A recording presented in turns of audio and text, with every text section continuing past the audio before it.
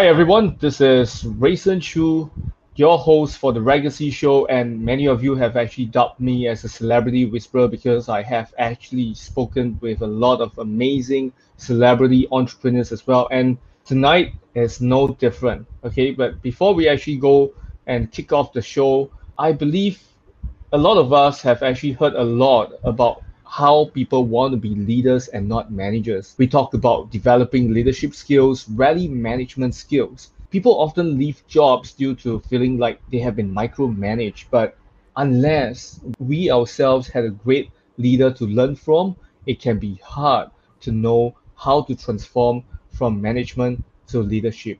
And that's why tonight we have a well established financial consultant who is managing a lot of people, a lot of employees, a lot of teammates in his company. And this guy is very amazing. His name is none other than Carl Sanders.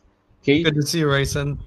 yeah, good to see you. And for that, this amazing guy, Carl Sanders, he's an entrepreneur, endurance athlete, and father of three. He challenges you to live a fulfilled life by embodying your core values. And not just that, as a financial consultant for 2 decades, Carl has led families to transfer their true worth, their values to the next generation. And not just that, he believes that life changing money does not exist. Wealth only accelerates the direction of life. And he is not just a financial consultant, he is also the host of the Legacy on Purpose podcast, which yours truly, am really grateful to be featured on his podcast as well. And he features world class athletes, leaders, authors, and even TEDx speakers who are living life on purpose by grounding their decisions on to their values. And Carl believes that who you are anywhere is who you are everywhere. So without further ado, let's welcome the one and only Carl Sanders into the house. Woohoo! Thanks, buddy. Hey, Man, it is awesome to see you, man. I love the energy. I love the enthusiasm. yep. Such a gift to spend this time with you, man. When I see your face, man, I just get lit up. I get excited. It's early here in the States. I haven't had a cup of coffee, but just a good sip of Race and Chew, man, and I'm ready to rock, brother. Good to see you. Oh, wow, awesome, awesome, awesome, and it's great to see you as well. And for those of you who are tuning in live on Facebook, LinkedIn, and those who are actually listening to the podcast via audio later on in iTunes and Spotify, do check Carl out later on. And of course, I would like to actually ask you, man, how's the states so far? I mean, like the place that you're staying in right now. Yeah, it's great. It's great. It's springtime here. Everything's in bloom. It's absolutely beautiful. It's one of my favorite times of year to see the world kind of re-wake up from the winter. So it's absolutely Mm, gorgeous. The cherry blossoms, the pear trees, everything's in bloom. It's pinks and it's yellows and it's whites and it's vibrant and it's alive. wow. How I wish we could actually travel and go to see this amazing, you know, cherry blossoms and even get to meet you and your family and even people like Carolee and all the other amazing stuff that you have and amazing peeps that are actually working with you for you as well. Wow, this is amazing. That day will And come, my friend. That day will come. yes, yes, yes. And do you mind if you share with the audience a little bit more about who you are, what you do, and who you serve? Yeah, absolutely. So, I've had the distinct honor and privilege of being a financial advisor for just a skosh under 2 decades. And so the majority of our clients are individuals who are looking to accomplish something significant and substantial in their life. Money is a tool to help them get there. So these are leaders, these are entrepreneurs, these are successful individuals who are serving their community in big ways. And I have the honor of guiding them, supporting them, and coaching them how to make their financial resources line up with the visions and intentions of their lives.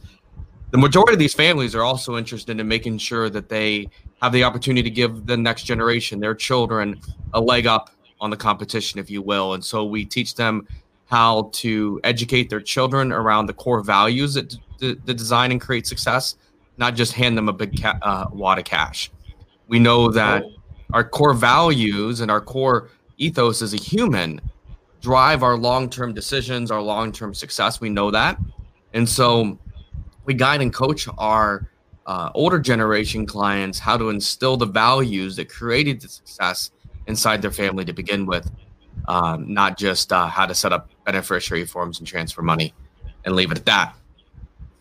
Oh, okay, interesting. Wow. So you said that you have actually been doing this for quite some time, right? You have been doing this like, well, like almost 2 decades already. So like, how many people are you serving at this point of time? Like, do you have like thousands of families that you are helping and serving during, I this love period that of time? question. I love that question. Mhm. Yeah, because I think that's a common question I get is how many, and number one, I have a team Mhm. around me, and each of us focus and specialize in certain areas. So, there was a reason that Kara was getting all the technology set up for this Yeah. conversation for you and I. It's not my Yes. wheelhouse, and she edits our podcast and manages our everything to do with the podcast. I just get to show up and have these delightful conversations. It's a true gift. So, and we have Mm. other employees as well. So we have about 500 clients, but when I Wow. share that, one of the things that's unique about the way we approach it is that I don't help everyone. I'm not the right advisor for everyone. Not everyone needs a financial advisor, period, end of sentence. Not everyone needs somebody.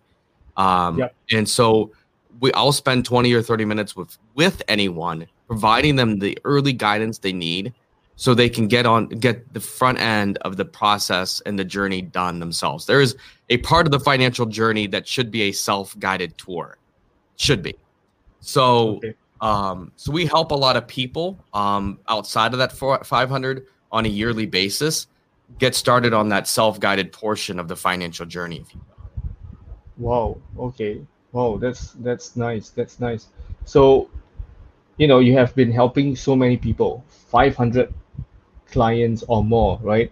So, before all this actually started, what got you into financial advisory? Was this something that you've always wanted to do?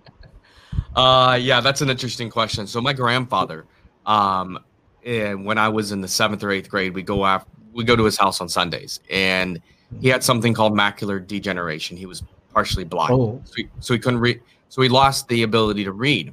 So I, as a little Mhm. guy, I thought the world of my grandfather. Still do, even though he's not with us any longer. Um, he couldn't read. He couldn't read. So he asked me to read the stock quotes out of the newspaper for him for his portfolio. He was a very successful entrepreneur and businessman himself. He had invested in the stock market back in the 1940s, 1950s here in the Mhm. US. And so he was having me read these quotes out of the newspaper. And, even a little guy will notice that, hey, that these numbers keep going up. Like these, like like this stuff's starting to be worth more. And so I grew an early interest in investing as early as in eighth grade. And then, so, Wow. 13, 14 years old, Mhm. I convinced my parents when I was a senior in high school to let me buy stock in Microsoft in 1997. So my very first investment foray was into Microsoft in 1997. I wish I could tell you I put 10 grand in it, but I didn't have $10,000 then to put into it. Um, Mhm. but it's really, it was really a remarkable experience where that stock that investment went from 500 to a couple $1,000s in a pretty short window. And if you want to get a teenage kid's attention, let that happen Mhm. to him. Let that happen to him. So I didn't know what direction my life was going to go in terms of where this passion was going to be and where this passion would lead me. But I certainly knew that at some point in time, this just very authentic interest in investing was going to serve me from a professional perspective. Okay. Wow. That's really, I would say, something that not everyone would have gone through this period of time. Like, having your grandpa asking you to go and read that stock market kind of quote and all. Man, how I wish I would have a grandpa who asked me that, or even my dad asked me to do that, right? 100%. But yeah, but man, this is great. You having someone to actually pick up this positive habit in a very young age, and then after that you able to do that, to actually realize that, hey, financial advisory can actually help me out and bring me to that, you know, status that I want to do, that thing that I really love doing, and that is investing and all this kind of stuff. So while you were actually doing this, right, while you were actually going through that phase of becoming a financial consultant, advisor, uh, were there any challenges that you faced during that period of time? Yeah, gosh, I mean, I was 22, 23 years old when I started doing this. So, I Okay. mean, number one, just credibility. I mean, not to say that I shouldn't have had credibility, but at 22 or 23, but I certainly honored why somebody in their 50s and 60s weren't like, here's the $1 million I just spent the last 40 years saving. Here, you take care of it now, 23-year-old who looks like you're 16, right? So, Mm-hmm. the reality is that early on, not only did I had to build credibility, but I had to build, and the biggest thing that I had to learn is humility. Yeah. At 20 years old, I thought that I knew everything. I thought I was the smartest guy on the face of the earth. And then, there wasn't, I mean, just the ego was extraordinarily out of control at 20 years old. And not to say I wasn't bright at 20, but, you can still be extraordinarily intelligent and humble. And Mm-hmm. and without the humility, no one cares how smart you are. That's the thing Yeah. I had to learn. And I so, agree. the biggest thing that I had to learn is how to be a relatable human being. Like I got the book smarts, I got the research. I did, like, that part was, very authentic for me. Mm-hmm. But how to walk into a relationship with somebody 40 years my senior and show up in such a way that they want to connect with me was a big learning curve. Okay. Yeah, I truly agree, man. I mean, wanting to be there to talk to all these people, all these, I would say, way more older than us peeps, the Gen X especially, and sharing them about how you can help them with their finances. They will be thinking, why would I be so silly to actually pass it to someone that's way younger, right? But when you have that credential that you are actually helping this X, Y, and Z, then all the more it can actually build your reputation in a sense. And I would like to actually ask you, right? You going through that challenge in during that phase, right? Building Yes. the credibility for you and all. How do you actually find that inspiration to overcome that challenge that you were facing at the point of time? Yeah, great question. For me, what I began to understand is I began to be a student of relationships and student of human interaction. So I got really, really curious about why did that person not engage with me? Why did they not connect? And I got just extraordinarily curious. Instead of getting defensive and say, well, I mean, that person's an idiot, right? Or whatever thing I wanted to say to deflect the discomfort that I had from that person choosing to walk away from me. I just really, really curious and said, okay, why might that have unfolded? Why did that happen? I asked, right? When someone said, I'm not going to work with you, I said, okay, well, now that it's over, I'm very curious. Why is it over? Right. And, you know, some people were brave enough to tell me the truth. And for them, for those relationships, I'm extraordinarily grateful for that wisdom. But I think the most transformational thing I did, Rayson, is I sat down and I asked the people who had hired me, why? Why'd you hire me? What values did I represent in your life? What did that mean to you? And what impact has that had on you because we're in relationship? I didn't just guess why someone hired me. I literally took the time to investigate it and do the research. And each time I heard it, it inspired me to understand the difference I was making. It inspired me to know that it wasn't the research, it wasn't the data, it was the way I was showing up in this relationship. So the way I got inspired to work through this is I created this feedback of understanding that the way I was showing up in certain relationships was serving and impacting them significantly. And what I recognize is that I can be in consistency with that. I can stay in integrity with the way that was. So this is going to sound Snoop Dogg. I don't know if you know the rapper Snoop Dogg. He was interviewed. Yes. And he goes, I would like to thank me. He was like the Hollywood Walk of Fame. He was like thanking himself for where he got for the late nights and the hard work. The reality is I inspired me internally. Like it's not, I didn't like while there were people along the way, they were super impactful and they shared a piece of wisdom. The truth is that if I didn't want to become better and I didn't want to grow and I didn't want to change the way I was showing up with people, I could have read 1,001 books. Wouldn't have mattered one lick. I had to change, right? And what helped me unchange and address and approach the way I was working with people differently was those deep, vulnerable, courageous conversations to understand when I was showing up and making an impact and when I was showing up and not. Wow, man, that's really, really great. I mean, like having Snoop Dogg to that conversation, that speech that he had. Wow, that was really amazing, and that it really inspired you. And not just that, it now inspired me as well to actually go and YouTube that speech later on to watch it and get it inside my head. And um, none of us can actually achieve success without some help along the way. So, was there a particular person who you feel gave you the most help or encouragement to be who you are today? Yeah, 100%. So I've had a coach for over a decade, professional coach. His name is Brian Strock. He owns My Success Path. He actually has clients in Singapore, believe it or not.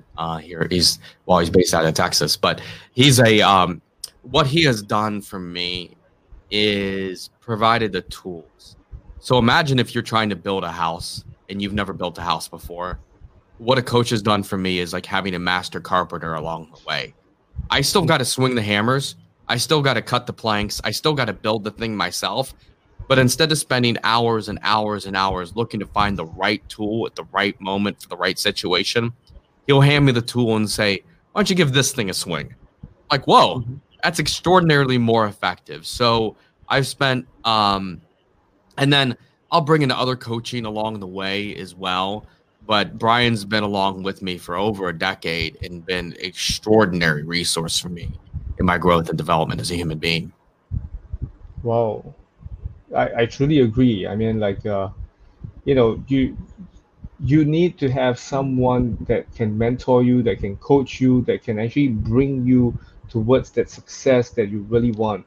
And you can't just go there by yourself. You need a team of people, and also at the same time, you need a coach that can help you, and which is great to actually know your coach has actually gave you the tools and probably give you the learning, the learning materials and all this kind of stuff. But do you have an exact like example of what he did for you that actually has changed your life, that has inspired you, that has moved you from where you were at point A and then to point B?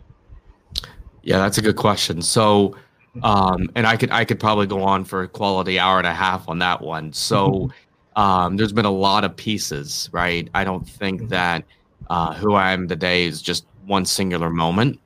However, one of the big differences, one of the big perspective changes, and I think that's a really strong understanding that I want to share with your audience, is that all of this is perspective changes. If you wear glasses, and I'm just gonna use your glasses as an example, right? If you went to your ophthalmologist, your eye doctor, and said, "Hey doc, I can't see well," they put on a new pair of glasses and suddenly you can see clearly. We have this thing called 20/20 vision that says, "Hey, you can see pretty well. This is about as good as a human gets without."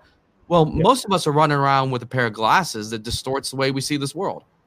And one of my distortions, one of the ways I was not seeing clearly, is that I didn't recognize that most people were doing the best as they could. I get frustrated when somebody would fail to meet my expectations. And sometimes those expectations weren't even things I had spoken clearly to them. And so one of the reasons and one of the ways that I've shifted from and grown as a leader is, one, he helped me understand the importance of setting clear expectations. And secondly, is recognizing and looking to ask the question, why might this not have gone well for somebody? And how did I, as a leader, contribute to that failure? that is the biggest change I've made as a human. Is that, was I clear in my expectations? What circumstances could have created the result that was outside of my expectations? And how, as a leader, am I responsible? What did I do wrong? How did I contribute to this failure? Because there is not a failure inside anyone's organization that you're the leader that you didn't contribute to, at least in some way. Yeah, I agree. I agree. And when you are actually in this career path of being a financial advisor, you need to have a clear vision of where you want to go and how you're going to help these people, right? And that's why you needed your coach to actually help you out, to guide you, and you know give you the essential tools for you to become more successful and become more efficient in adding that, I would say, the supposed value that these people are expecting from you. You are actually giving it to them and helping them to grow in terms of their finances, in terms of their safety, and etc. and etc. So, speaking of which, right, what's one thing you wish you had known when you began your career as a financial advisor? Yeah, it's I I think one of the things that I know to be true, right, Mhm. is that, and you shared this when we interviewed you, and such great wisdom, is your and then gosh, I'm gonna butcher you. So I'm gonna quote you while you're sitting right here. So fix this. Fix this. No worries. Your effective network is your applied network is your applied net worth. Like I did not like networking. I didn't like networking. I got to admit with you, right? Like if you weren't going to do business with me within the next 90 days, right? Or I couldn't figure out how you're going to, I was terrible at it. I wasn't great at the long game at all. And Mhm. so, and there's relationships now that for some reason I connected with them, right? So like I did networking, but it wasn't intentional. There were people I just had to just would have spent time with them regardless, right? And Yep. what I'm really misunderstood, I didn't get it. I just didn't get it. I didn't get how to do it effectively. I was terrible at it. Um, I didn't understand really that you're planting seeds that will grow, that your future career will rest underneath, that those trees will grow and produce fruit and shade for your future career, that they pay huge dividends. I didn't get that. I just didn't get that. And so I would have told myself, hey, like instead of doing more research, get off the computer and go spend an extra 30 minutes, out to lunch with somebody, right? I mean, I eat lunch after lunch at my desk and not with people. I just didn't, I don't like golf. I'm an ultra marathon runner. So golf course just looks like a good place to run for me. But yeah, networking, man. That's why I love your message and love what you're about and teaching people to do, because it was not something I enjoyed doing. And there are people I started with in my career in this industry that just, they liked it and they liked it. And it's given them an advantage over me from time to time that I'm like, man, like I wish I would have done that differently. Wow. Okay. Yeah, I truly agree, especially networking when you're younger, when you're starting out in your finance industry, for example. You need to actually network with more people and not just your peers, but also network with the mentors and all the other people, like what you mentioned earlier, because like what I've always been sharing, and that is your applied network equals to your net worth because of your effectiveness of networking with these people. You can actually harvest some seeds over there, and you can sow and you can reap rewards after that from time to time. And it's really great to actually have you to share that quote that I shared on your podcast. I really, really appreciate it. Really, really thank you for that. And I would like to ask you this question before we dive deeper into the core focus of our interview, which was about more on leadership itself. So, Yes. if you could actually turn back the time and talk to your 18-year-old self, Yes. what would you tell 18-year-old Carl? Yeah. So that's an easy one for me. That sounds like a hard question, but that's an easy one for me. Are you familiar with the law of association? Familiar with this? That you're the average. Laws of association. The law of association says that you're the average of the 5 people you spend the most time with. Mm-hmm. Okay. Now, I hope I'm not trying to hurt anyone's feelings that I was friends with at 18 years old. So if they happen to be listening to me, I probably shouldn't have been in your association either. But here's what's changed with me dynamically. I am very intentional who gets to spend time with me. Very intentional. Not in a arrogant way, not in a like, you got to have, so much money or drive a certain car, or live in a certain house. Not in that way. You got to be living your life a certain way. You got to be approaching life a certain way, or I'm not interested in connecting. I wish you well. I wish you peace. I wish you happiness, and I wish you beauty, but we aren't going to spend time together. If you're not looking to get 110% out of the life you are given, I'm not interested in spending a lot of time with you. If you aren't interested in deep, meaningful dialogue and really getting open and connecting intellectually, I'm not interested in spending time with you. If you aren't living life right on the razor edge of courage, I'm not interested in spending time with you. If you are not interested in growing. And it's me. It's just because what I found out is here's what happened is I'll share a story. So I just had I tore my plantar fascia, which is this tendon in the bottom of your foot, during training for an ultramarathon. So I ran 50 miles on October 3rd of last year. And in preparation for that, I actually tore this tendon. I ran the race anyways. I ran the 50 miles anyways with this tore tendon in the bottom of my foot. Oh, wow. I've shared this story with multiple people, but my friend Mona Patel, who was on my podcast, who climbed Mount Kilimanjaro, and she has an amputation on her right leg. She doesn't have a leg from her. She has a prosthesis from her knee down on her right leg, and she climbed Mount Kilimanjaro. And do you know what she said to me? Of course you did. Why would you give up on your goal? Everyone else is saying to me, I can't believe you did that, and why did you do that? But Mona's my kind of person, right? Because when she hears that I didn't step back just because of an injury, and I didn't give up on my goal just because I wasn't feeling well, she goes, yeah, of course not. And so the thing I would have told myself at 18 years old is find people, even if you have to go work for free, right? Go volunteer, go do an internship, but look and find leadership who are living life in the way that you want to at the next level, not because of the car they drive or the house they live into, but how are they approaching the world? How do they approach challenges?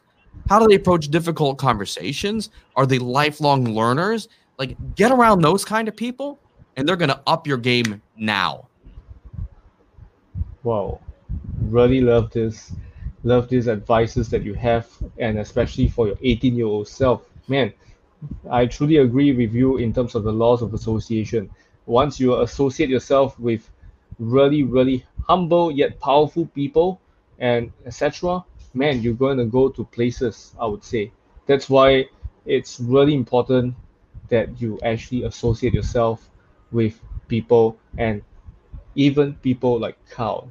All right, so for those of you who just tune in onto the live show, the live session, this is the one and only one of the financial experts in the States who is well established, and he has been here and he has been doing this for more than 2 decades already. This guy is phenomenal. You guys can check him out. His name is Carl Sanders. All right, so Carl has shared a lot of golden nuggets and value bombs with us earlier. So if you guys just came in, you can actually watch the replay later on, or you can listen to the audio as well. And well, Carl, thank you so much for all of that wisdom. Man, really love it. So now let's shift to the core focus of our interview, which is leadership. All right, so I'm really curious. Can you actually name us this person who has had a tremendous impact on you as a leader? Maybe someone who has been a mentor to you.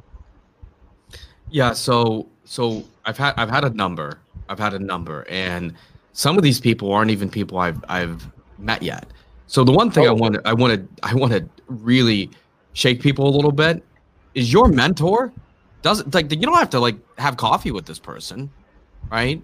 Is it so? There's a gentleman by the name of Jesse Itzler, Itzler, and so I'm involved. He has a training program called 30 Days of Excellence, and he's got a whole thing called Build Your Life Resume. I actually did one of his endurance events called 29029, which I'll talk about here in a little bit if it's relevant. But here's why Jesse is a leader and a mentor to me from a leadership. This guy is extraordinarily successful, like extraordinarily successful. Like he sold his first business. He sold to Warren Buffett. I mean, that's getting it done, and yeah, I mean, it's, Wow. so, but he's humble. He's humble. He's extraordinarily humble. Very, very humble. If you would call this guy a celebrity, he would be bothered by the name and the terminology. I've seen him. Somebody did it. I watched him. He just cringed at the statement because he doesn't see himself like that, right? He's still out grinding it today and serving. So the biggest thing that I've learned from Jesse is that there is a responsibility when you get to a certain level. True leaders is to teach another person, to share your wisdom, and to share it with others without expectation, share it without, just share and serve. And man, does he do that well. And so one of the biggest things that I've learned in watching Jesse and being involved in a lot of things that he has available for others is that the heart of true leadership is service. Yeah, this is what many gurus have always been mentioning. Be of service to the people that you are with, be it your friends, be it your customers. All the more you're of service to them, all the more they will pay it forward to you, and they will, buy stuff from you. They might even treat you to eat and all this kind of stuff, which I truly agree. This is something that, um, every leader should have, and every people should, learn this trait, this kind of amazing value that even Jesse has actually portrayed himself to you and many other people as well. Yeah, and don't do it as a game. Like it's not a move, right? It's I said a heart of service, not a mind of service. There's a tremendous difference between those two things. Like the mind of service says is if I go do this nice thing for you, then you might do something in return. Well, now you're serving somebody in your mind, right? And that might work, right, but it's super unauthentic, and people will pick up on that. When you serve from your heart, it's detached from expectations that they're going to do anything in return for you. Because what I've experienced is that I'll go out and I'll do something extraordinarily kind for somebody, right? That literally is not in a position to repay me at all. They just aren't. There's no way they're going to do anything in return. And the phone will ring and it'll be a deal of a lifetime. I did nothing. Like it just shows up. It just shows up. So to me, like it's a heart of service and detachment that person is going to do anything or be able to do anything in return for you. Just show up and serve. Nice. So, you actually shared about Jesse Itzler, and also at the same time what he has done for you and how he has actually impacted you as well. Right. So what are in your opinion, right? What are characteristics that you believe every leader should possess? Yeah. Is it the heart of service, or and is that's there one of anything them. else? Anything else? There's a lot of others along there? Yeah. Like? I think there's definitely some core characteristics of leadership. Humility, I mentioned earlier. Humility is a huge one, right? Yep. So because if you think you know everything, then you're done learning, right? Curiosity. Leaders should be curious. They should be, and I use that word curious because if we approach things with curiosity, it's easier to be less worried about failure because I'm just curious what might happen here, and I'm curious what the outcome might be.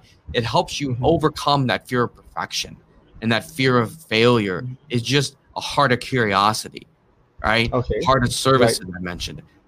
4 is grit. I mean, stuff's gonna get hard. I mean, if you're running a business, we don't need a pandemic to make things difficult for an entrepreneur. We just need Tuesday. Just an average Tuesday can throw its wrinkles at you, And so Yes. you got to have grit. You got to have grit. Mhm. You got to have vision. All right. And so Mhm. you got to be somebody who can both see the process and the destination, right? You can't be so deep in the weeds. So vision is key, right? Like if we're Right. all standing there and hey boss, where are we going today? And they're looking at the map and they can't figure out where they're going next. They have no vision. That Mhm. ain't gonna work. That's not gonna work at all. So humility, service, grit, Yep. right? Vision. And this is the last one for me.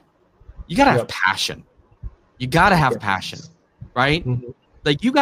You gotta be somebody who like if you don't care what you're doing, how do you expect anyone else to?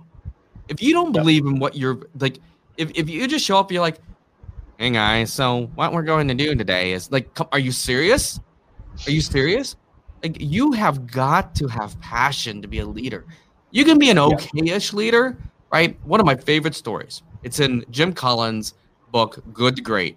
He talks about the CEO of Kimberly Clark.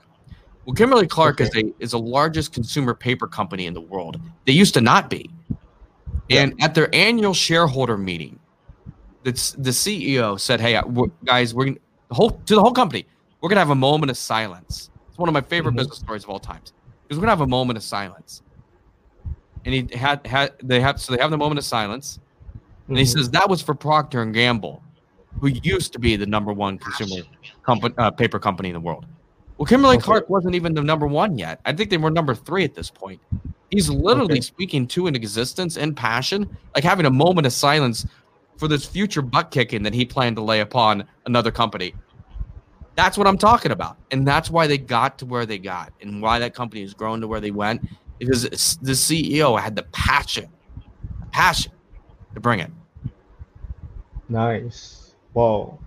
These are really great characteristics that I believe leaders should have. So for those of you who are tuning in, if you are a leader, let me ask you guys a question, and that is, do you have these characteristics for yourself? Right? So I can see that there's quite a number of you that's from Singapore, that's also from US, that's also from other parts of the world that are actually tuning in, and they have actually liked this, video, and they have been watching it, and yeah, it's true that you need to actually have all these traits like passion, um, humility. You need to be really having that heart of service to actually be there, right, for these people, to serve them and not having the mind of service like Carl actually mentioned. Because if your mind is just saying that, hey, I'm gonna help you so that in return you're gonna help me back, then that will be a very, very bad way to start off things. That will actually cause you more problems and less customers in return. That's why it's really important to have all these characteristics that he actually mentioned earlier. Okay, and wow, and I would like to actually ask you, right? Just now you actually mentioned one of the characteristic is vision, right? Yes. So in your opinion, which one is more important to you? Is it the mission? Is it gonna be the core value, or is it gonna be the vision that you have in your company or for your future Yeah. in a sense? Good question. So to me, it's values. Values are going to Value. drive every choice you make. They just do, right? Okay, Like right. who? So what are you going to? The old saying is, "Who you are when no one's looking is who you truly are." Right? That's what character is. And so Mm-hmm. defining those things. So I think a lot of people have values. Like this is the big misnomer for people. I don't know what my values are. Yeah, you do. Yeah, they Mm-hmm. do. They show up in really three instances in your life where they come through is what do you do when things Yeah. get difficult, right? How do you respond to difficulty is going to give you a lot of understanding of your values, right? Mm-hmm. And difficulty can come in a few different flavors. Somebody wrongs you, in your opinion, right? Mm-hmm. You've gotten to just a raw deal, whatever that looks like in your world. How do you respond to that? That's going to tell you a lot of your values, right? Yep. How do you deal with physical or emotional difficulty? How do you navigate through that? How do you approach that kind of difficulty? And how do you deal with a business difficulty? So difficulty helps us to understand a lot about who we are as people. It's why I'm an endurance athlete, is that I intentionally put myself in suffering, in true suffering, to understand more about who I am. And the more I can get in a suffering state, the more I can understand who I am as a leader. The more I can, in what I call embracing the suck, running for 10, 12 hours consecutively, which I have done. It's uncomfortable. It's uncomfortable, but I am uncovering quickly a lifetime of wisdom about who I am in half a day. So suffering is an extraordinarily efficient way to learn about who you are.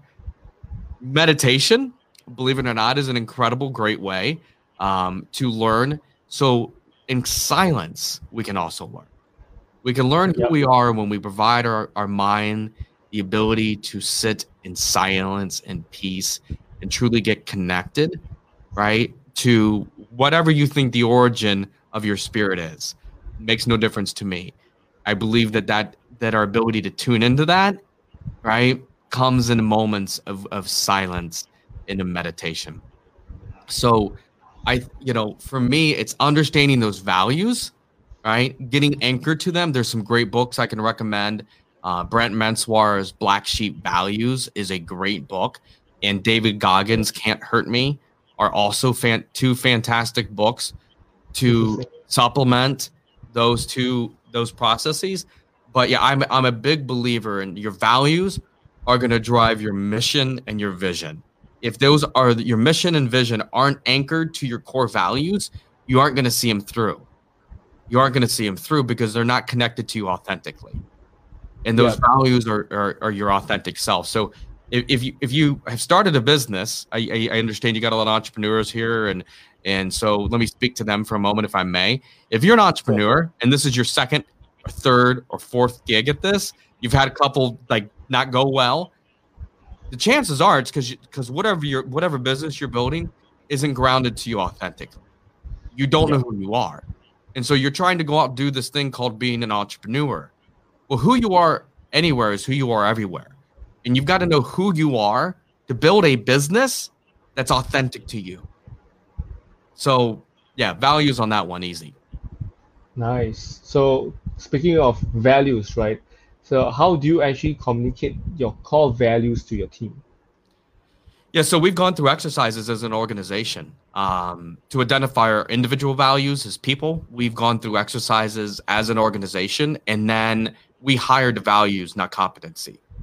So every person that we hire into this organization meets the values of the organization. So we use values is our intake process as people. And so people who live by the values, it leaves clues, it leaves remnants, it leaves residue, right? So you can see it, the way they lived and choices. So we have questions we ask in the interview process, the ground to finding those clues behind for somebody who lives by their values.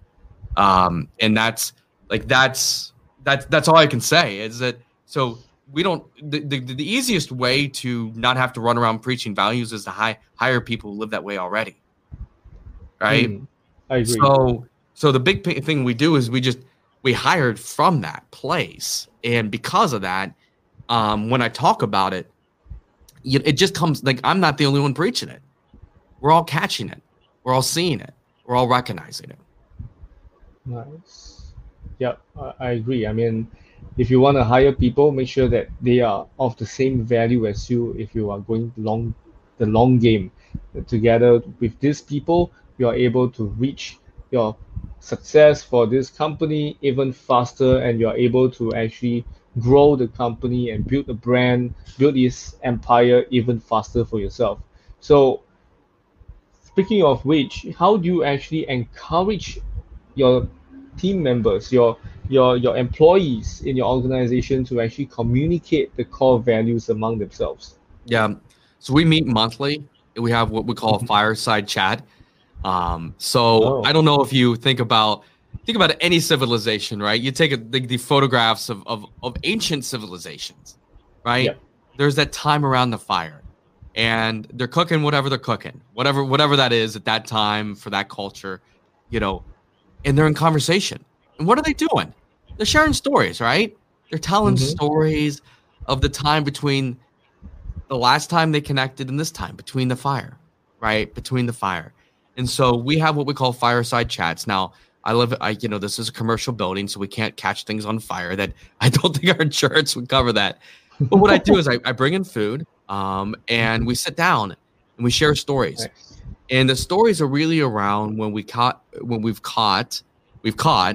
witnessed, we've experienced somebody else living their values, sharing their values, whether that's internally or what that's with a customer or a client. But when they've demonstrated one of the core values of our organization, and I'll give an example. So I'd emailed one of my team members to do something, and it was a busy week, lots of things going on. This individual was very, very busy. I was busy. I came to her and said, "Hey, did you do that task I'd asked you to do?" She kind of looked at me, blank stared, and said, "I don't recall you asking me to do that." I said, I thought I sent you an email. And in that interaction, I couldn't recall whether I'd sent the email or not, right? I said, well, my apologies. So first and foremost, I, as a leader, I'm not blaming her. I don't know. I'm being humble, right? Truthfully humble. I said, I can't remember, right? Would you mind doing it for me now, though? Yeah, not a problem, she says, and she jumps right on it. And, so the next day she comes up to me and she says, I just want to let you know, I dug through my inbox and I'm sorry, you were right. You had emailed me. I just missed it. Now, I left that interaction thinking, right, that I hadn't sent the email. I hadn't taken one moment to figure it out, whether I had or had not, because I really wasn't worried about it, right? Yeah. Had she missed the email, she's human. No worries. No big deal, right? Yes. And we took care of the customer, but it bothered her. And she wanted to make sure and set the record straight and took ownership of the error, stated integrity, which is one of our core values, right? And I shared with her, we shared this during our fireside chat. I shared the story. I said, one of the things I know as an organization matters most is integrity. And if we can't have integrity with each other, we won't have integrity with our clients. And so I wanted to have just a moment to recognize this team member for this moment of integrity.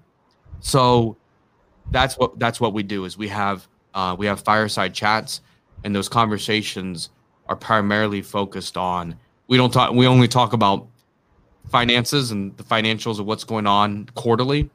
But we have these fireside chats monthly, and the focus is on the values in every one of them. Okay. Wow. Nice. So these fireside chats that you have, right? Do you actually, set aside specific times to actually cast vision to them, to your employees and other leaders in your organization, or is it a separate thing that you do when it comes to this? Yeah, so we do annual vision and goal setting already. So where we're going as an organization, that's a couple-day process that we go through of where we're going this year. When we do those quarterly, so once a quarter, I update the team where we are on those goals and visions. And then, once in a while, like I gotta fire the troops, right? But I think it's pretty obvious. I'm a pretty passionate guy, Yes, you are. And so here's the truth, right? Like I'm like this all the time. Right? So like I'm pouring energy into my team pretty consistently, and connecting with them. So that's just part of it. And I've watched people. I've been so humbled by this. Just it's unbelievable. I've watched people who've worked here go out and run the first marathon, and they weren't runners before. We just had somebody accomplish a designation, and that's normally about a 4 to 6 month commitment. They worked through it, getting their first designation in 3 weeks. Wow! Right? Just cranking it, right? So, and I share that with you because passion is contagious. Passion is very, very contagious. And so I don't bring passion like, well, at Monday at 1:00 in the afternoon, I'm going to be passionate. It's just who I am. And I've watched that spill into people and watch them approach their lives and really question limits they've set for themselves. And they've been so kind to share with me that a contributing factor of that is the fact that I show up with a boatload of passion all the time. Nice. Wow. Wow, that's great. I mean, to actually learn about how you actually set aside time to actually cast your vision quarterly and annually, and then after that, you also even have fireside chats with your team members, your employees. Wow, that's really amazing, and that's what every leader should be doing in a sense, and that's what you actually shared earlier on in terms of the characteristics that they should have, which includes passion and vision and all the other stuff that you have mentioned. Man, this how I wish you are my boss, man. Or how I wish we are partnering up together to do some stuff together, right? Rayson, I got a feeling I don't think this is the last go, brother. I don't think this is the last go. I'm having too much fun with you. So, oh yeah, you know, we're both young, and this virus will be over soon, man. You know, I just, we're just early in this journey, my friend. We're early in the journey. Yes, superbly early, and you know, just now we were actually mentioning a lot about the characteristics of leaders. So, in your opinion, right, what do you think are the biggest challenge leaders are facing today? Yeah, that's an easy one. I really think the biggest challenge leaders face today is what I like to call is apathy. Is apathy. Like I'm not like I don't know how to say this in another way, right? But like who cares what you did last Tuesday? Like I got all kinds of when I get an award for what I've accomplished in my life, the first place the majority of those awards go is the trash. I throw them away because that's what I did yesterday. I don't keep them, I don't hang them on the wall. I literally I get these awards, I get these trophies, I get these recognitions, and I'm like, hey, that's wonderful. And I walk out to the dumpster and I throw them away. And here's why. Because I think hanging that stuff on your wall makes you lazy. Like, what are you doing? Like that's living your life in the rearview mirror, right? You're running the race. It's not over. And so I think the biggest challenge leaders have is that I think a lot of corporations have way too many trophy cases hanging around for the things they did. You know, who gives a dang? Who cares? I'm not impressed. I'm not. Like, what makes a great leader is what are you doing today that earns you the right to mentor and lead me now? Yeah, totally. You got it's a tick. You got the ticket price is paid daily. Leadership isn't like, well, I got my MBA. Well, Merry Christmas, congratulations, right? That's great, right? I read this. I ran this 500 people organization, and I led it to a transition and sold it to XYZ company. Wonderful, that's great. What are you doing now? And so the leaders that inspire me the most are the ones that are still out grinding it. They're out working. They're out doing. They're out and creating. They're out impacting. And they're in the trenches. So, and I think there's a lot of permissibility in the society today to say, hey, you know what? Like, I'm going to follow that guy because he was successful. I'm going to follow that gal because she was successful. Hey, look, that person might have gotten lucky, right? They might have gotten lucky, you know? And so don't get mistaken by fancy cars and fancy rings and fancy watches, right? The thing that we should be all looking for is somebody who's out grinding it still when they don't need to be. Yeah, totally. I truly agree. Unless if you are a big fan of watches like me, then it's okay. You can get that. but of course, I'm okay having nice stuff, right? Yeah. Like I shouldn't follow your leadership just because you have one, right? Yeah, correct. Like you could that's fine, right?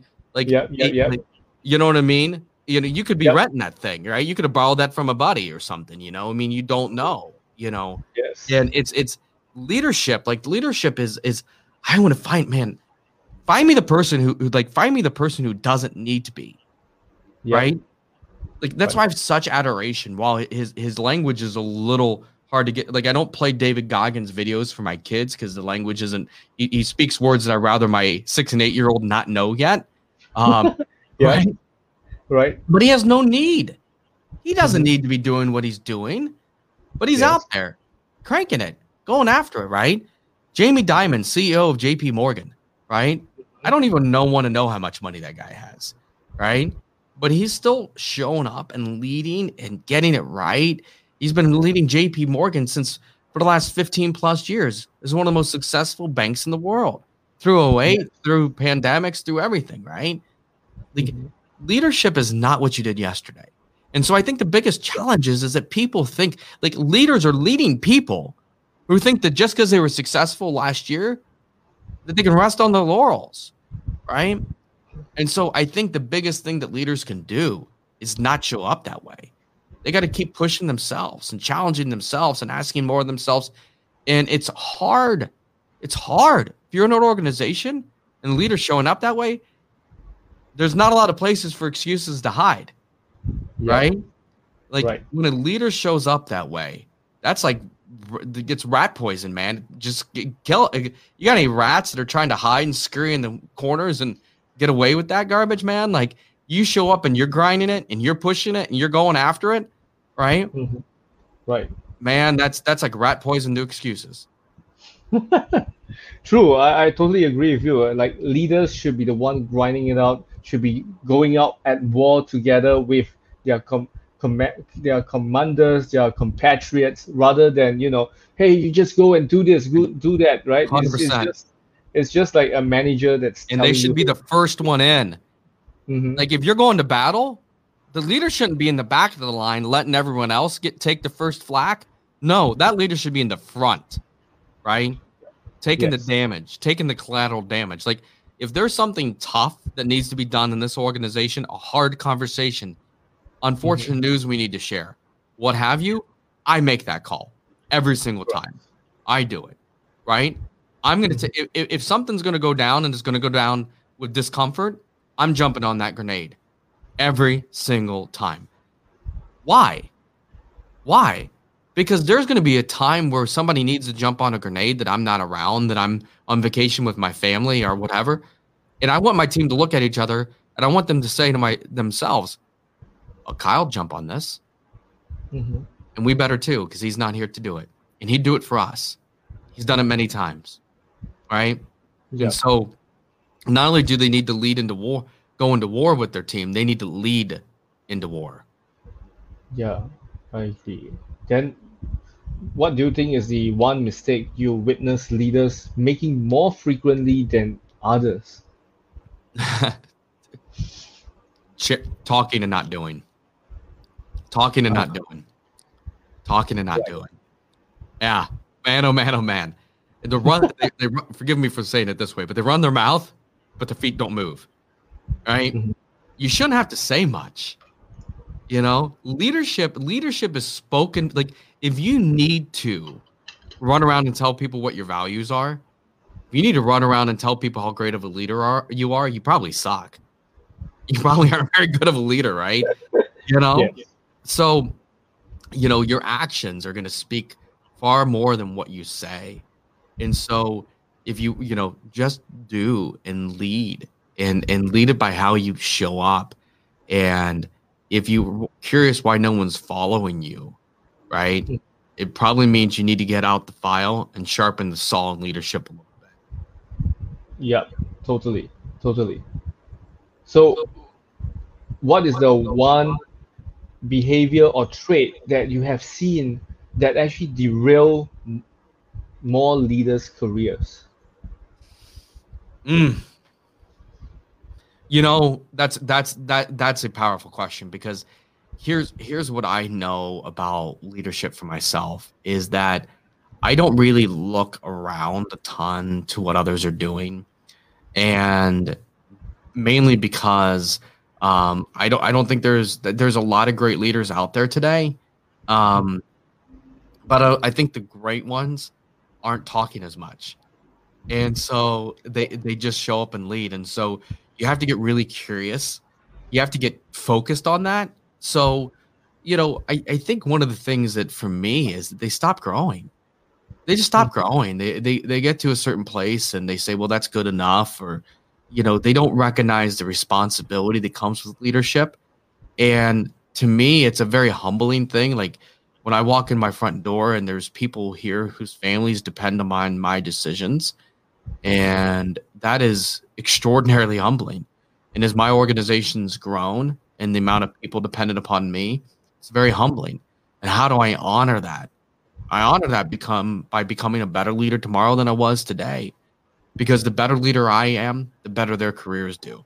Just that simple. And so to me, I think the biggest mistake, and people can tell. They look at the lead horse, they look at that person pulling the cart that that they're in and going, I don't think that horse has got a lot of legs left. I don't think we're going very further. Well, so to me, I think leaders always have to be growing. That's to me. Yep, I agree.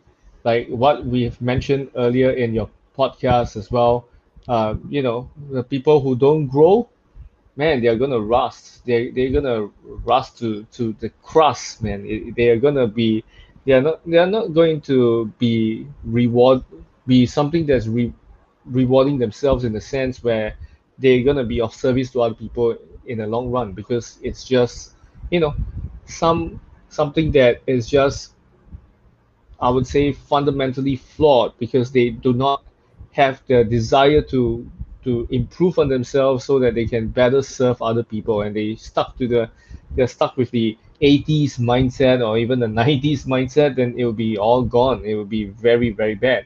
And that's Yeah. why it's really important to actually grow, like what we mentioned. And I would like to ask you, right, um, what advice would you actually give someone who is actually going into a leadership position for the first time? I tell them to go walk in the woods. Tell them to go walk someplace quiet, in the woods, in the forest. Yeah. So I'm going to tell this person, go take a day, and I want you to go walk in the woods, right? Hopefully there's one near where you are, right? Forest, woods, the beach, Yeah. right? I want you to get away from people, right? Oh, And I want you to take a notebook with you, okay? And I want you to write down a few questions, and I want you to go walk and think and meditate on some questions. First question I'm going to ask you is, why do you want to be a leader to begin with? okay. And if your answer is, well, I want to make more money, this is not I'm going to tell you right now, this isn't going to go very well for you, right? True.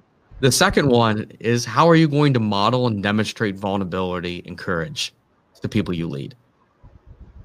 So how are you going to show up vulnerably? How are you going to show up with courage to the people you lead? How are you going to do that? I'm going to ask you to spend time, right, thinking about, what are your core values?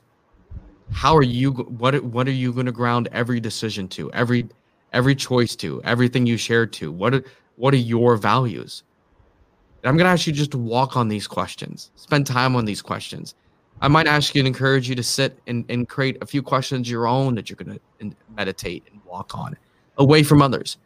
And I want you to go inside yourself. Because as a leader, if this is truly a leadership position, there may be nobody to look up to. If you are truly successful as a leader, at some point you will climb to the top of the ladder where there's no one above you. And so you've got to learn how to look within and find the answers yourself.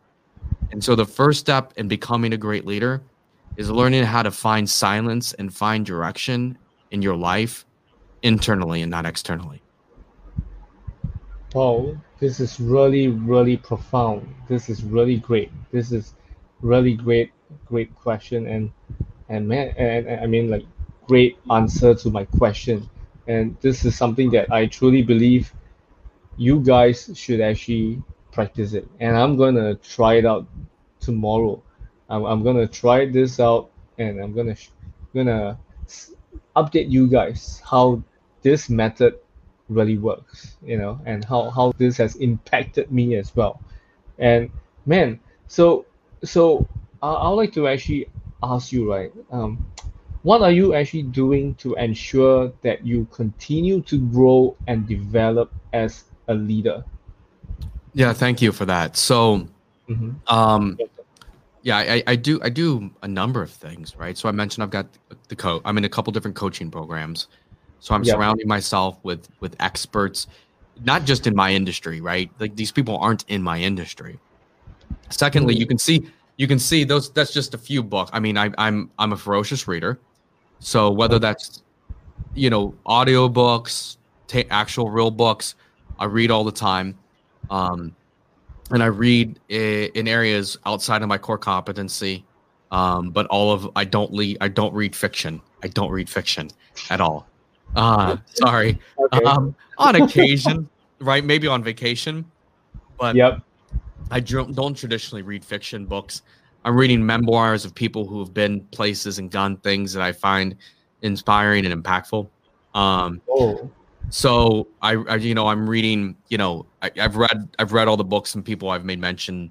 And so, secondly, my podcast, man, I mean, like don't tell my guests this, it's a secret, right? Is that I interview people I want to learn from, Yeah. like if somebody reaches out and says, I want to be on your podcast, first question is, do I think they can teach me anything? So the little Mm. secret, I get to spend an hour in conversation every week, if not longer, with people who could teach me something, and I'm Yeah. taking notes and I'm learning. I'm like, this is ridiculous. What a gift. What a gift. So the Mm-hmm. podcast has been a way I've amplified that. I mentioned my endurance. So, Yeah. now right now I just had surgery last Friday, so I'm in a little bit of a break from this, but I spend time in suffering I guess I am now, because they cut open the bottom of my foot, but so I guess I'm suffering just walking around, but I spend time in meditation daily and suffering daily. So, and I know that sounds insane to say, but they're Yep. both different ends of the spectrum. So, last year between January 1st and October 5th, before my injury, I ran 1,050 miles cumulatively. So, Oh, wow. That's yeah. a lot, man. That's a lot of that's a lot of distance. So Yeah. yeah. So yeah, that's a lot of. Maybe we can flip that to kilometers for the audience. I imagine there's more kilometer people than there is mile Yep. people on that are listening in here. But so every 6 miles is 10K. So just Jesus. so just to give you a kilometer conversion. So that's a lot of distance, Rand. So that's a Man, lot of that's a suffering. lot. Yeah, I Yeah, mean, that's a lot of suffering for your knee as well, man. I mean, like, yeah. So I've had 2 surgeries. ankle. I've had 2 minor surgeries, minor outpatient surgeries, but I wouldn't change it for the world. And someone just asked me this morning, "Will you keep running?" Yeah, like, yes. Like, what that kind of question's that? 100%, 100%. I mean, your car needs a tire rotation. Do you stop driving your car? I mean, it's just, I needed some tweaks. I put 1,050 miles on my body last year. So I'm going to approach things a little differently. But so, for me, it's I'm growing, and like, if I don't grow in a day, it's just I don't know what to do with the day. It's just a measurement. It's who I am. Like, this is what I can just. If you come and you meet me 10 years from now, I won't be the same person I talked that you met today. I won't be. I will be in somebody entirely differently. And that person will be a better, grander, and greater version of the person you're meeting today. That I can guarantee. I can't guarantee much else other than that. And it's because I constantly am finding ways to be better. I'm very introspective as a human. I know I have more room to grow and places to grow as a person. I'm honest with that. And not out of judgment. That's the biggest thing I've learned, right? Mhm. Like, we're all frail and messed up as human beings, and our journeys have brought us here with our own opportunities to grow. I have my own, you have yours, right? I'm not going to judge what yours are, because I've got my own things that are jacked up about me, right? Mhm. But what I'm honest about it, and some of them I haven't figured out yet. Still trying to figure out how to fix it, right? I haven't. Some of them may be part of them may be part of my human condition for my entire life. I don't know yet. I don't accept that to be the truth, but it might be. Yes. Wow. This is deep. This is really deep conversation that we have with Carl. Man, this is really amazing. And before we go to one of our last question, right? Uh, I would like to actually ask you, right? What are the few resources you would actually recommend to someone who's looking to gain insight into becoming a better leader? Yeah, yeah. So I've mentioned a few of them here. I Yeah, probably could spend a quality hour just listing books. So I would recommend first and foremost somebody pick up any of Brene Brown's work, Dr. Brene Brown, PhD. nice. So whether that's you know Daring Greatly or Rising Strong or any of her books, it really talks about the human relationships, trust, interconnections. I would encourage somebody to read one of the most famous books, How to Win Friends and Influence People. That is one of the most incredible books. It was the very beginning, one of the origins of my. I would encourage them to read Dr. Wayne Dyer, any of Dr. Wayne Dyer's books, specifically Change Your Thoughts and Change Your Life. It's actually based upon the wisdom of the Tao Te Ching, which is I suspect you're probably familiar of that text, ancient text. So maybe not. I'm a big believer in diving into spiritual text of others. So the Bhagavad Gita is an Oh, incredible. It's the ancient Indian text as well. So I've spent yes. time reading the Gita as well. I would encourage people to read Good to Great and Built to Last by Jim Collins. Yeah. Those are really, really powerful books from a leadership perspective. Mhm. Um, I mentioned already Brent Menswar, Black Sheep Values, and I mentioned Yeah. David Goggins, Can't Hurt Me, as well. So I would encourage Jesse Itzler's Living with the Seal as well. Incredible book. So where Uh, he actually had a yes. Navy SEAL live with him. Yep. Um, Yep. so I could go on. These are just some of the books I've read, and I think one of the things that I think people don't get is that um, someone takes in 400. Charlie Ingalls Running Man, another incredible book. The guy ran across the Sahara Desert, literally ran across the Sahara Desert. Um, Oh, is that I can pull wisdom. So Charlie Ingalls' book, he was a recovered cocaine and crack addict. Became one of the yeah. most like incredible. Well, so one piece of wisdom from that whole book is in his lowest moment, he recognized no one's coming to come and save me. Right? He's laying on the ground, cops are searching his car, is really tragic and scary moment. And he Yeah. recognized no one's going to come and save you. Well, I read that whole book, 304, that one piece of wisdom. So the biggest thing I'll tell people is it's not what you read, it's how you read what you read. It's not what you Mm, read, it's how you read what you read. Are you looking to be entertained? Right? Because if mhm. that's so, that's a whole different experience. Then are you Yeah. seeking, or is this a journey of curiosity and wisdom into growth and development? And which is it? Are you showing up in this book when you're reading this book, leaning into it to say, what is being shared with me right now? Right? Mhm. And if you show up that way, it's a whole different experience. Yeah. Definitely. Definitely a whole different experience as compared to you having just wanting to have brain orgasm. Like, oh yes, I learned a lot, but then when it comes to implementation, you ain't implementing it at all, and damn, that's very bad.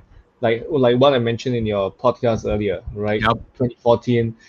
Before 2014, I was reading books, and then I wasn't doing anything at all. I was just probably practicing one or two, but not every single thing that I've actually learned from them. So Yep. that's why I failed. I flung in my first career as a Japanese clinic nurse. So that's why I truly believe you need to actually take action rather than um, going to just read and just be entertained by these authors, because Yep. their job is not to entertain you. Their job is to not just entertain you, but to mesmerize you and with their wisdom and their strategies and their techniques and tactics, and to help you out to ease through your probably your first business, or whatever that you're looking at doing. Yep. And if, and before we come to the last question of our show, I would like to actually say hi to Sri, who is actually based in Indonesia. So she have a question, and that is, how does leadership encourage team members to express their concerns and idea about the business? That's a great question. Mm-hmm. You want me to take that one, or you got that, Rayson? Because that's Sri. That's a beautiful question. Well, the podcast is all about you, so I will let All you right. take that question first. So, humility. That's why one of the anchor stones of humility. And what I asked in this walk to the woods, the question, how are you going to demonstrate vulnerability and courage, right? Is that if you show up and act like you have all the answers, then you make your team feel as though they should too. But if you're willing to share vulnerability and you're willing to share humility as an anchor and core values of you as a human and you as an organization, and you celebrate people who ask brave and daring questions, right? So it's how do you show up in that moment? So somebody might ask a question to you that seems basic, Mm-hmm. but it's not to them. And you see that as the questions are acts of intelligence. They're how we learn. And so first it's humility, it's vulnerability that you show and you share that you don't have all the answers and that you're seeking those, and you're willing to go at that state. And then it's in the moment of when you get that question, is how do you respond to it? Do you recognize that if you're trying to grow those people, that person as a leader, that part of that process and experience is questions, and do you celebrate them? Mm-hmm. Or do you see them as nuance, like a nuisance, and brush them away like a distracting fly? So it's two things. It's how you show up, right? That's going to welcome and create the environment to allow that person to feel comfortable asking. And then when the question gets asked, it's how do you see it? How do you perceive it? And your energy is going to come through, right? If you see that as this is me helping this person grow and develop, and right, then that's going to come through. If you see this as a distraction and a nuisance, that's going to come through as well. Yep, totally agree with you on that. Man, this is something that I believe you guys should actually practice it, not just listen and understand that, oh wow, this is all value bombs that actually can be turned into your action steps, right? These are the things that you can actually do, and not just listen to it and enjoy, and then after that, wow, I love the show, and I love this episode, and that's it. No, you should actually go and practice whatever that's been taught in this very short 1 hour plus kind of conversation that we have with our guest Carl, and this is really solid.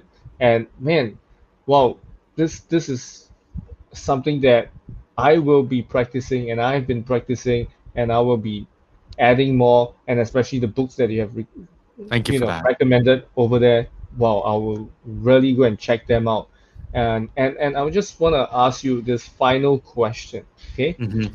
If you actually suddenly lose everything, okay, suddenly lose everything in terms of your business, your assets, and everything else, what would you do in the next 30 days? So I still got my wife and my kids, right? Of course. Okay. You Of just course, take. of course. So I'm just broke. I'm just flat broke. Fat broke. Not a problem. Not a problem. So here's the first thing. I practice detachment. So who I am is not what I have. Who I am is not my bank account. It's not the businesses I run, the multiple businesses I run. It's not my house, my car. It's not all my investments or investment properties or all these other things I have. It's not. Mhm. So number one, what I've got is distinct advantage over everyone else is I don't care if I lose it all tomorrow. I don't care. No worries. Because I'm going to walk into that situation with all the things that I said I would tell myself at 18.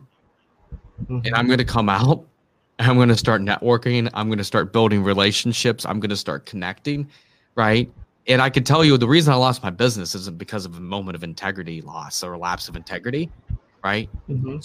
So it's really going to be, I'm going to be introspective probably for 4 or 5 days, because I could assure you that opportunities are going to come, and I'm going to stay calm. I'm going to stay patient, and I'm going to select the next direction for my life. So I think the biggest thing that somebody can do to be ready for that moment, number one, I embrace suffering, right? I mean, I've literally ran for 10 hours straight, right? Intentionally. There was not a bear chasing me. So is that I like, okay, and what? I don't care. Like, I don't care. Like, it's just super, like, I have a lot of investments, I have a lot of resources, but they aren't who I am. So I'm going to persevere from that moment, because one, is not where I've anchored my identity. I don't care. They're just things, they're just stuff, it's just money, right? Yeah. As long as I have enough money to put food on the table for my family at the end of each and every day, the rest of it is just gravy. So, and I like tents anyways. So my kids would just think it was an adventure. I'd be like, hey, we're going to be in a tent for a little bit. So the first thing is I just start building relationships and having conversations with people. I know that my pathway of opportunity is going to be directly connected to the people I connect with first in those 30 days. Right. You know, and quite candidly, I grew up on a farm. I grew up in an agricultural area. So candidly, first thing I'm going to probably do is go find out how I can go do some labor so I can get some money in while I'm figuring out what I'm going to go do next. So I'm going to go rake some leaves, may go serve tables, you know, wait some tables. I know how to do that. So, and I'm going to stay patient, and I'm going to know that who I am hasn't changed one iota because of what I have. This is really solid content advice that you have actually shared with us. Really appreciate it. And before we end the show, I would like to know, how can my audience get in touch with you?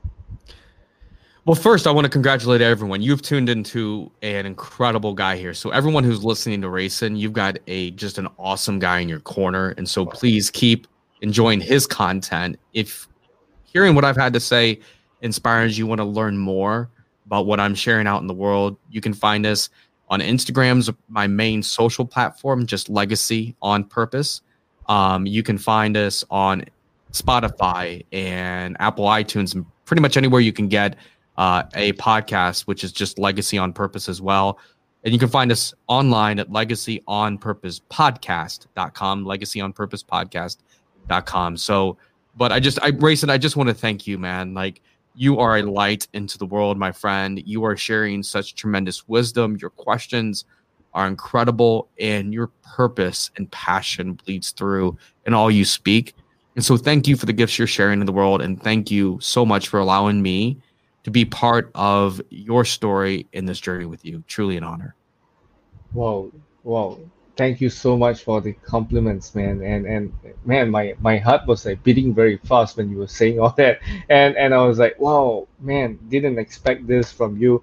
And man, I also would like to thank you for dropping so many value bombs and golden nuggets, dishing it out to so many of us and allowing us to be empowered for tonight in Singapore, and of course in the US. It's actually early in the morning, man. And also thank you for taking up your time, 1 hour plus, to actually speak with us, share with us, and allow us to be transformed by your knowledge and wisdom. Really appreciate it. My honor.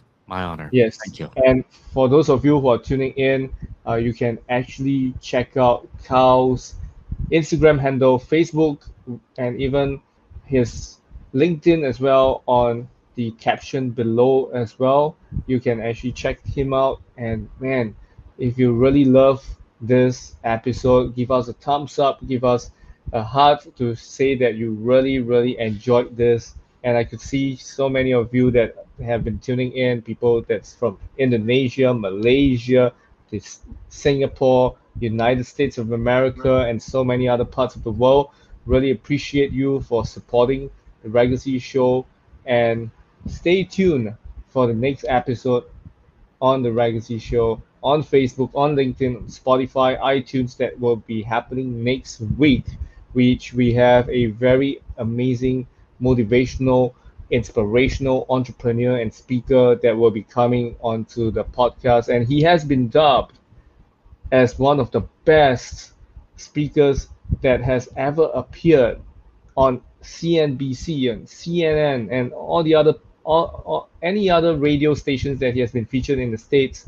A lot of them loved his content as much as we love Carl as well and his content as well. He has a lot of amazing golden nuggets and experiences that he will be sharing with us next episode. And we have a lot more amazing guests that are coming onto our podcast in the weeks to come. We are pretty much booked for April and May as well. So you guys stay tuned for that. And with that, I'd like to wish everyone a great evening and also great morning in America as well and other parts of the world. Have a amazing week ahead. All right. So take care. Stay Thank you. tuned. See ya. Bye bye.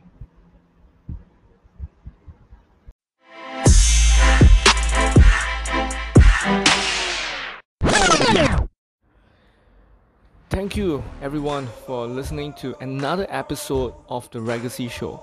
I hope it has enlightened you. I hope it has brought you to an epiphany where you realize that this is where you want to go and this is what you want to do. So I hope you will continue to support and also at the same time like, comment and share this episode out to your people, to your family, your friends, and not forgetting that we have just created a Telegram group. It's called the Legacy Show Family, so you can go and check it out and let us know how you find this group is serving you. Alright, so with that, I would like to thank you once again. See you and stay tuned for another episode of the Legacy Show.